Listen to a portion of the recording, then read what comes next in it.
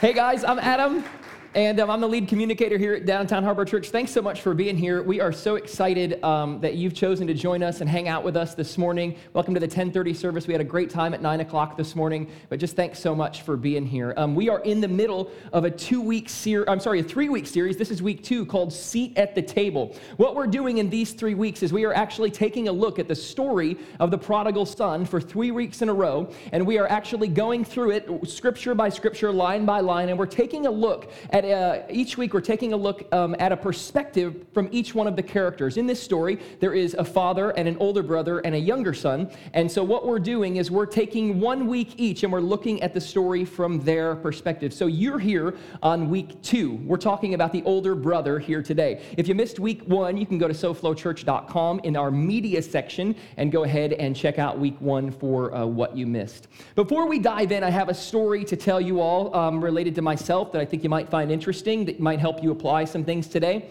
If you're like me, in August of the year 2000, you were in a very specific place one faithful evening in front of your in front of your television. Because in August of the year 2000, that is when the show Survivor, which changed the landscape of television forever, debuted, and on their season finale from season 1, 100 million people tuned in to see Richard Hatch win $1 million over Kelly Wigglesworth on that faithful Thursday night all those years ago. And I don't know about you, but I was glued to what I saw on the television set. I was glued to Survivor so much that Caitlin and I still watch it all these years later, 15 some odd years later. They are currently in the middle of season 31. Those of you who ask, is this show still on? Like John Garippa said to me, who watches that show? I said, we do. I said, and it's still on, and it is our favorite show. It is phenomenal. So once that happened in August of 2000, I said to my family at that point, Caitlin and I, we didn't know each other then, but I said to my family, I am going to be on that show. This show and I are destined to be together in our life. It will happen. And it wasn't because I wanted to spend, 39 days on a beach starving under the stars fighting the marine life that was there. It wasn't because I wanted to do that. It wasn't because I wanted to participate in these really grueling challenges. Why I wanted to participate in Survivor was because it was a game that tested your social ability. How far would you go? What would you do? And would your character be tested as you participated in it? So I really wanted to do it. So I applied time and time and time again. And then in the year 2004, the phone rang. And it was the CBS casting department for Survivor. And they said to me, Adam, we really loved your audition tapes. We want to know if you'll have a conversation with us about auditioning for the show. And I said, yes, I will. So I talked to them, and we spent about 15 minutes on the phone together. They called me the next day. They followed up with me, and they said, we'd really like to give you a 30-minute phone interview with our next level of casting. Are you interested? I said, yes, I am. So I spent 30 minutes on the phone with them. They called me back again, and they said, listen, we'd like to move you to our semifinal round. And I was like, oh my goodness, this is going to happen, okay? So I went to Detroit, and there was a group of about 20 of us who they interviewed us, and our next step was to go to Los Angeles and be cast. So I got basically as far as I could before going to Los Angeles and being put on the show. And I'll never forget it, because in the group where we were, there was this one guy who was eyeing me down, and he was smug, and he was looking at me, and I was like, buddy, if you're on the island, I'm voting you off first. That was what I was doing, right? So sure enough, I went there and I killed the interview. It was awesome. And we went in and I went home and I was like, I'm going to get cast. My dream is going to come true. I'm going to be on this show. And the day that they were going to make the phone calls to tell people whether they were not cast or cast, I was waiting by my phone the entire day. I did not have a cell phone in 2004. Apparently, I was the only person who didn't have a cell phone in 2004. So I was waiting by the phone, and sure enough, they called and I picked it up and they said, we're sorry to inform you, we didn't cast you. And I said, bummer. So I've kept applying. I've never made it on the show. But I have to tell you what I felt in that moment. I was very, very sad. I was very, very jealous. And I was very, very envious of those people who were cast. And when I watched the show, it was season 10, Palau, in 2004. I'll never forget, because the guy who was smugly looking at me across the room, made it to the show. And for all of that season, I kind of sat through that, and I was like, this is something that is very difficult for me to take. It's very difficult for me to stomach, and it's very difficult for me to actually put my feelings into words related to how jealous I am that this is happening and I'm not a part of it. Because, see, I thought that I deserved to be a part of it. I had worked so hard, and I wanted it so bad. It took me a long time to deal with those jealous feelings and jealous emotions, but I realized at some point in time that I would be okay if I never made it on that show. Now, that's a funny thing for some of us that is the thing that I dealt with, because for all of us, we have these issues that we deal with related to jealousy that aren't necessarily being cast on reality television, okay? But most of us do deal with something somewhere along the way that we would be jealous of or about. And why do I tell you my story? I tell you my story because that is how we are going to land today and what we're going to talk about. We're going to talk at a very detailed level today about jealousy and what it will do to you if you let it creep into your life like it did our character in today's story, Seat at the Table. So before we dive in, let me talk about this parable. Because a parable is a story that Jesus taught with a message to prove a point. A parable was not a true story, but a story that Jesus would use as an illustration to people at the time to prove a point, to teach them how to live. So Jesus was talking to these people called Pharisees and tax collectors. Pharisees were the religious leaders of the time. He was talking to tax collectors and people. We kind of envision them in a group listening to Jesus. And Jesus told 3 parables in the book of Luke, where we're going to land today, about things that were lost. The lost sheep, the lost coin, and the lost son. And the story of the lost son is where we will land today. Last week we looked at the father and his role in this entire story, and today we will take a look at the older brother. So if you do have your scriptures or your Bibles, you can turn to Luke chapter 15. That's where we're going to land today. If you don't, no problem. The words will be on my screen right here. So here's what the story says as we begin. To illustrate the point further, Jesus told them this story. A man had 2 sons. The younger son said to his father, I want my share of your estate now before you die. Let's stop. Imagine you as the older brother listening to this. Your punk younger brother has now said to your dad, who is a well-respected man in the community. He's treated his sons well. He's wealthy. He's done well for himself, and his son knows this. Both sons know this, and one son, the younger son, has the audacity to say to him, I want my share of your estate now before you die. If I were the older brother, I would be sitting back going, oh, no, you didn't to dad, right? You did not just do that to the guy who's treated us so well throughout our entire life, but you did. So the father agreed to divide his wealth between the sons. He gave the younger son his money, and he would go on his way. And the older son, at least what we can gather related to the story, even though it was divided, didn't get the wealth yet. He was the one to be at home, kind of helping pick up the pieces of this. This would come later on for him. The only reason we kind of come to that conclusion is based on how angry he is at the end of the story, but we will get there in just a moment. So the younger son gets half of his dad's money, and a few days later, the younger son packed up all his belongings, moved to a distant land, and there he wasted all of his money in wild living. He basically took all of that money and just tossed it away, as I said last week, in Las Vegas on gambling and bottle service and prostitutes, it says at the end of the text. He wasted all of his money on wild living. So what can we learn from this? If we're talking about the perspective of the older brother, what can we learn from this today? How does this relate to our own lives? Here's just one thing that I think. I think that sometimes your siblings will do stupid things.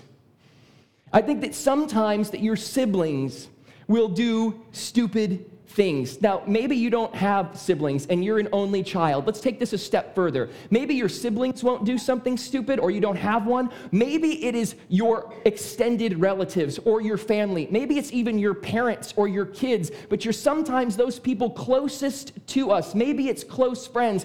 They will do stupid things. They will walk away from people that they shouldn't walk away from. They will go blow their money on things that they necessarily shouldn't. And we are the people who are here going, these people that we're closest to, these people who are in our life the closest, sometimes even these people who are blood in our life will do stupid things. They will mess up. Why does that bother us? Shouldn't we just be concerned with us? Shouldn't we just be concerned with our own life? Well, maybe, but if you take that a step further, the people who are closest to you, let's even say your siblings, you want what's best for them, don't you? I have 2 younger sisters, Kelly and Lauren. I want what's best for them. I don't want them to do stupid things. I don't want them to mess up in their life. And when they do, and they do really dumb things, sometimes I even develop a little sense of anger toward them. I'm going, how could you do something like that? Because when you do stupid things, there are consequences for their actions, and I don't want them to have to deal with those consequences. And most of the time, when you do stupid things, you hurt people that you care about. But we see this all the time, don't we? In the news and in the media, in Hollywood, people are doing stupid things like wasting their money on wild living all the time. Why does that not bother us? We could watch that on the media, or we could watch that online, or we could see that in a tabloid. That doesn't bother us as much. And the reason it doesn't, and maybe it should, is because those people aren't close to us. It doesn't affect us personally. But when your siblings do stupid things, you are affected by that. So the first thing you need to recognize is that this is real. It will happen. And for most of us, there's a time or something in our memory bank that we go, yep, I've already been there and seen someone close to me do something like this. Let's go on. About the time his money ran out, we're talking about the younger brother now, a great famine swept over the land, and he began to starve. He persuaded a local farmer to hire him, and the man sent him into his field to feed the pigs. The young man became so hungry that even the pods he was feeding the pigs looked good to him, but no one gave him anything. Basically, you ready? Rock bottom. The absolute end. He is at the end of his pitiful rope. He has no other place to go where he's at other than home. He is at rock bottom. So what's this look like for you? Maybe, let's just take some modern day examples. Maybe your brother lives under a bridge.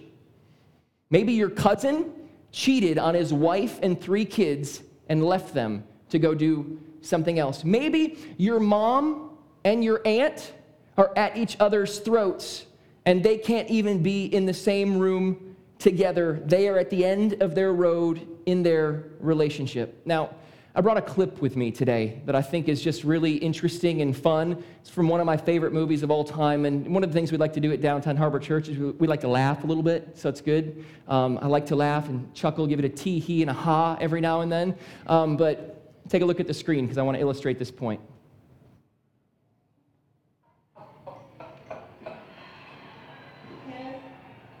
We're going to have to eat this cake by ourselves.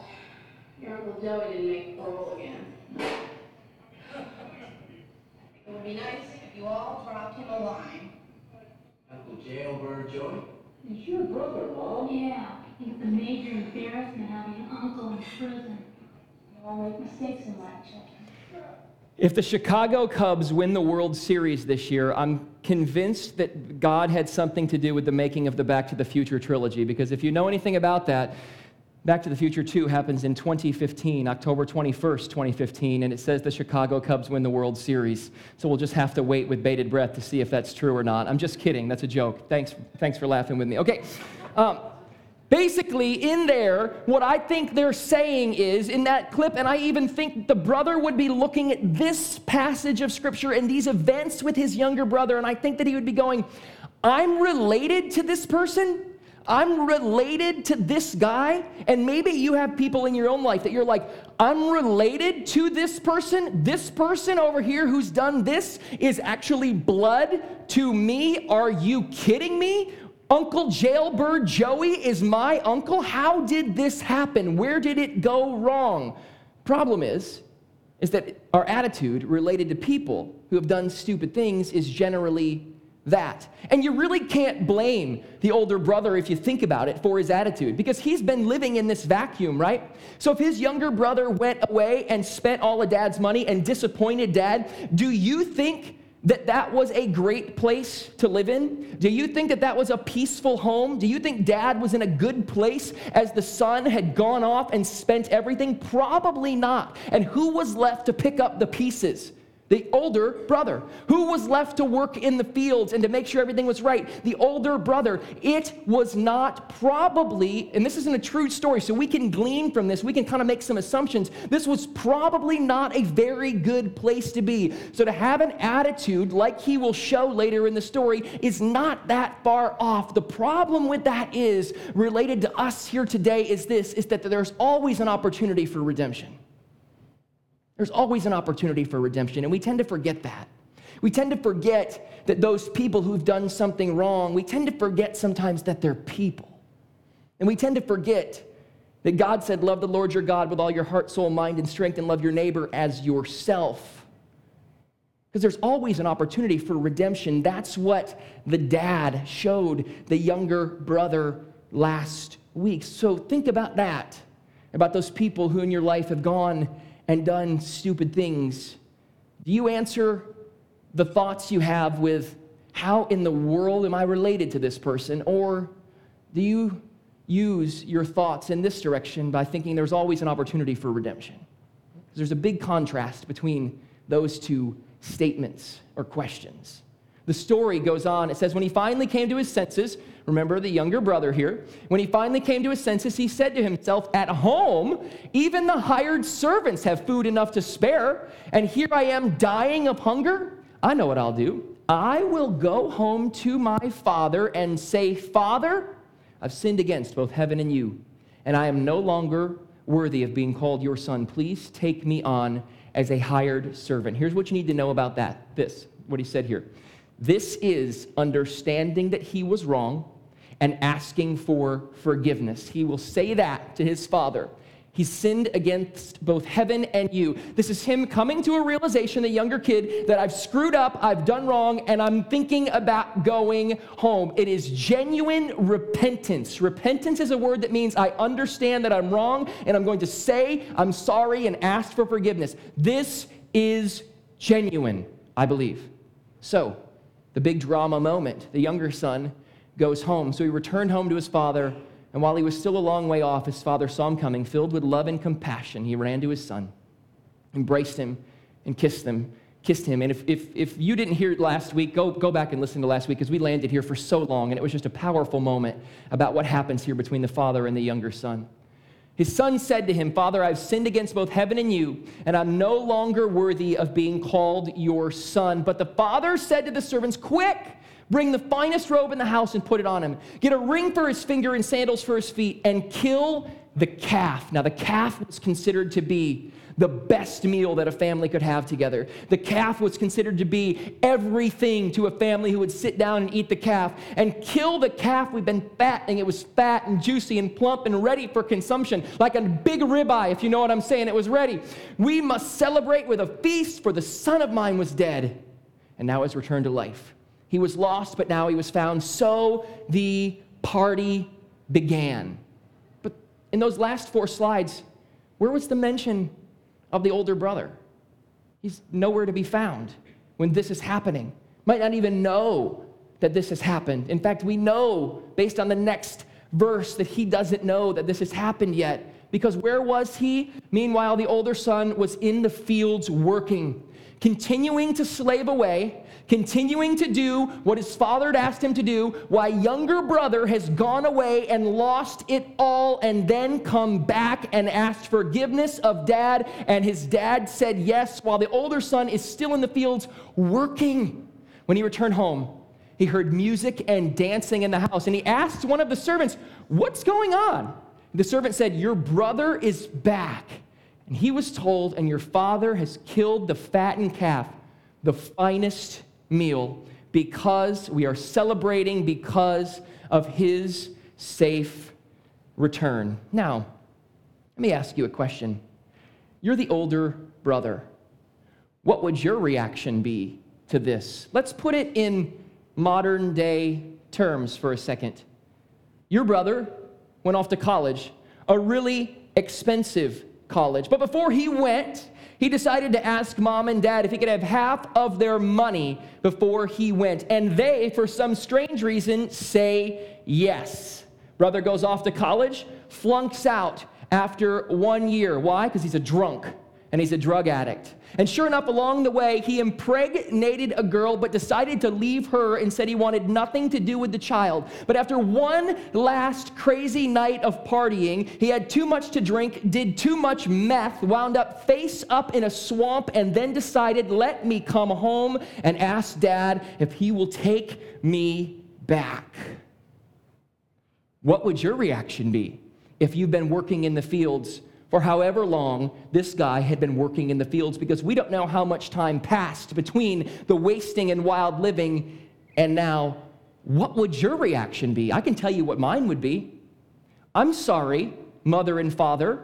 I have gotten straight A's in school. I've done everything right. I have a job. I contribute to this home. I pay for half of my education myself. I have a great relationship with a girl that I'm about to marry. We've done nothing wrong. We've done everything as we were supposed to do, and you're going to reward him?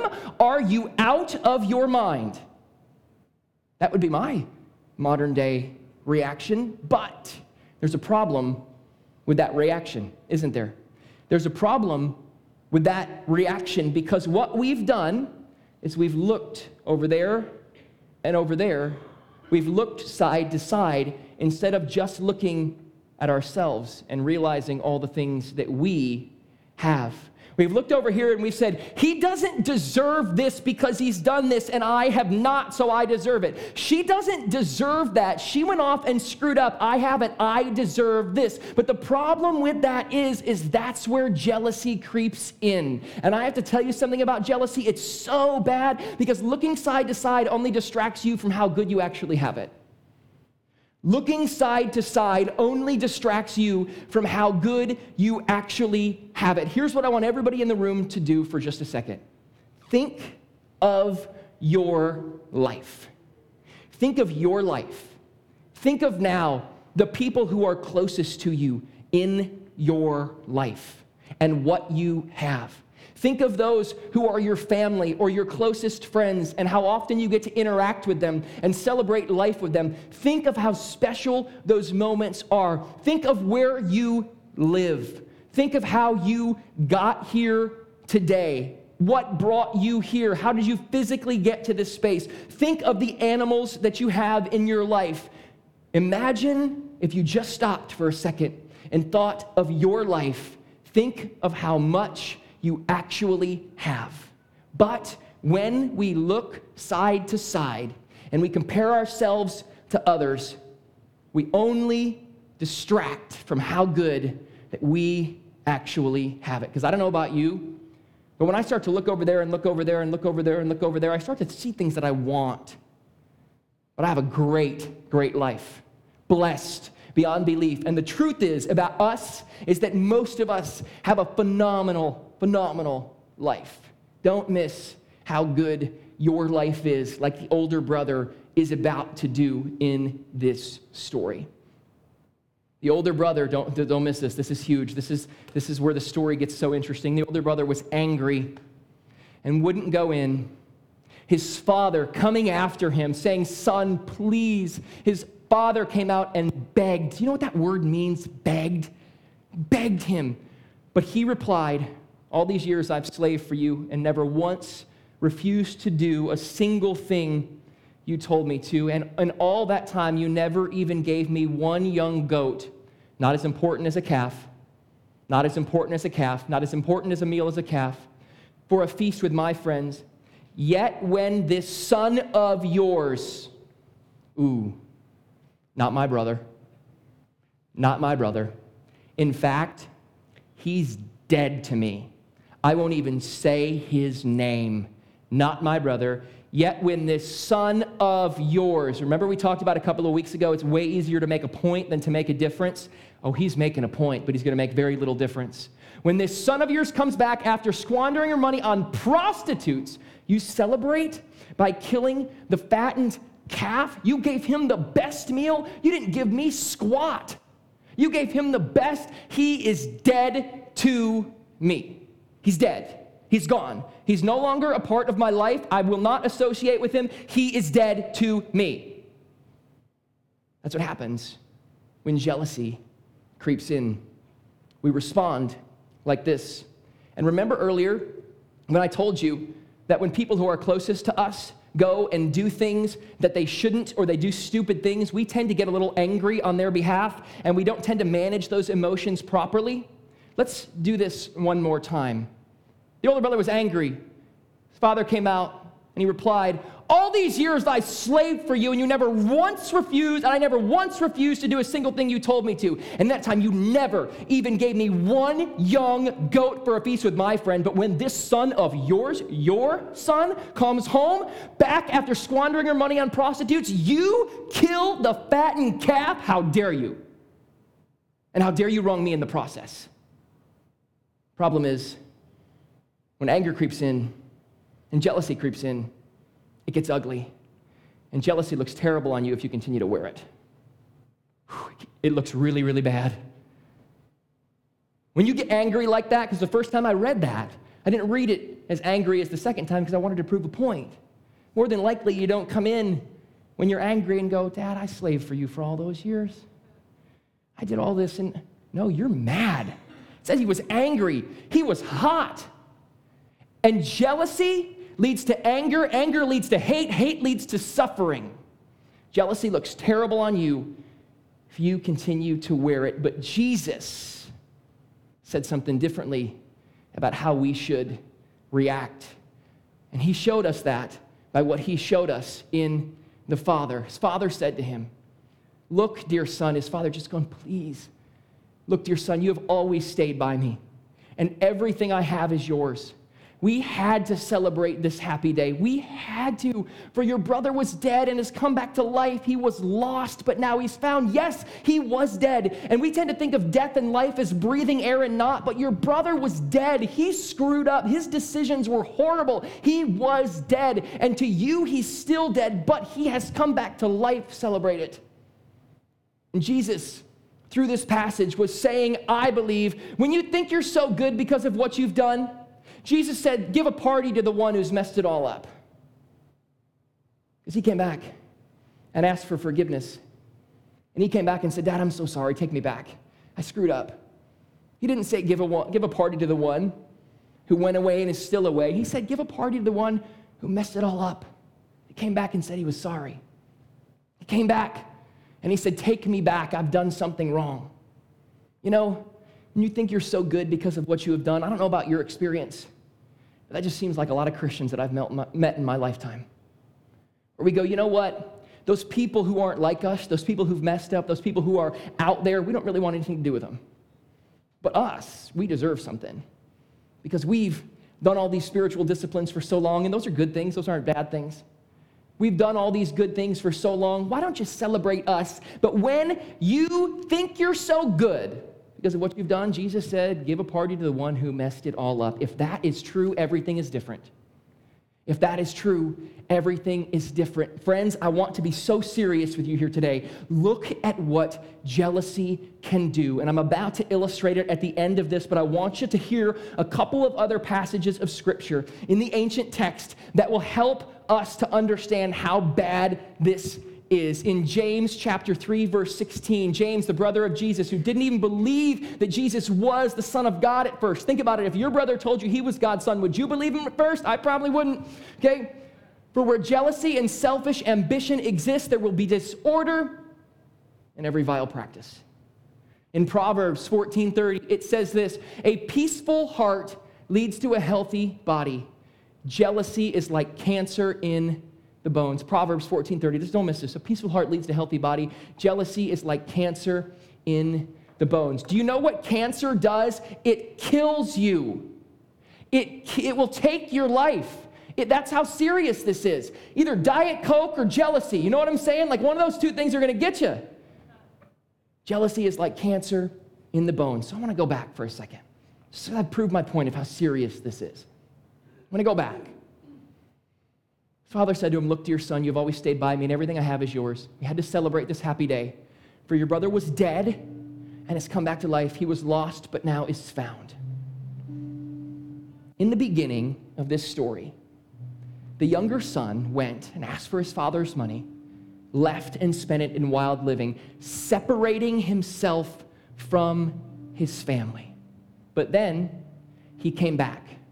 And the older brother, who has dealt with jealousy and has dealt with envy and has dealt with this idea that he thinks that he deserves something, now because he's dealing with that and won't accept that he was lost but now is found, he's actually ended up in the exact same place that his younger brother started, but in different circumstances.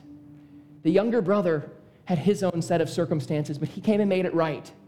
And now the older brother, who won't forgive and who won't say yes to his younger brother, and he won't accept this idea of redemption because he's so consumed with himself, he has now subsequently separated himself from his family in the same way his younger brother did at the beginning of this story. He's done the same thing, just with a different set of circumstances. And the fact of the matter is, we don't know how this story actually continues and ends because it's done here. But I tend to start to think, did he ever come back? Did he separate himself from his younger brother and his father for the rest of his life? That would be horrible. He'd actually have fallen into the exact thing that he fought against.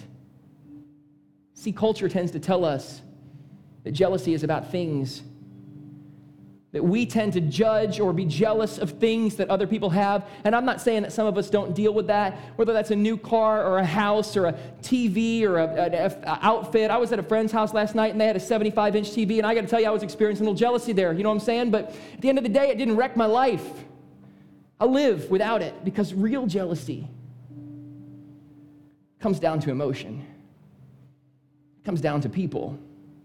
That's when it starts to make you look really, really bad. When you think you deserve something, and someone else who you don't think deserves it gets it, it will begin to be like cancer in your bones, and it will eat you from the inside out. Don't be jealous of others. Envy will destroy you. Don't be jealous of others. Envy will destroy you. The older brother is now separated from his family.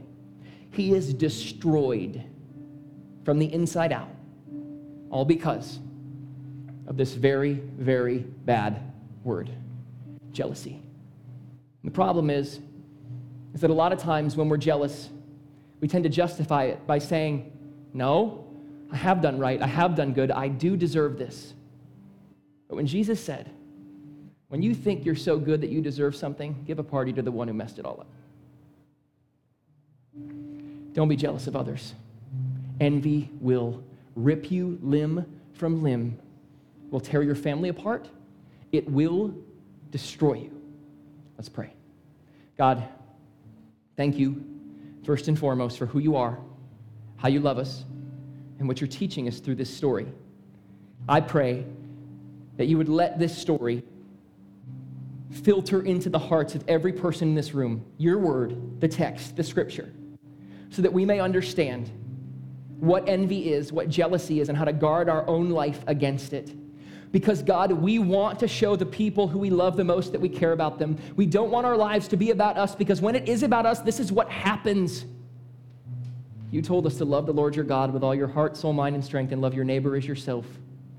God, help us to not be jealous of our neighbors, whether those are our closest family members, our spouses, or those who are our closest friends, whatever it looks like, God, I pray that you would help each one of us right where we're at to do that. We would not be jealous of others, because envy will eventually destroy us. Pray this all in Jesus' name. Amen.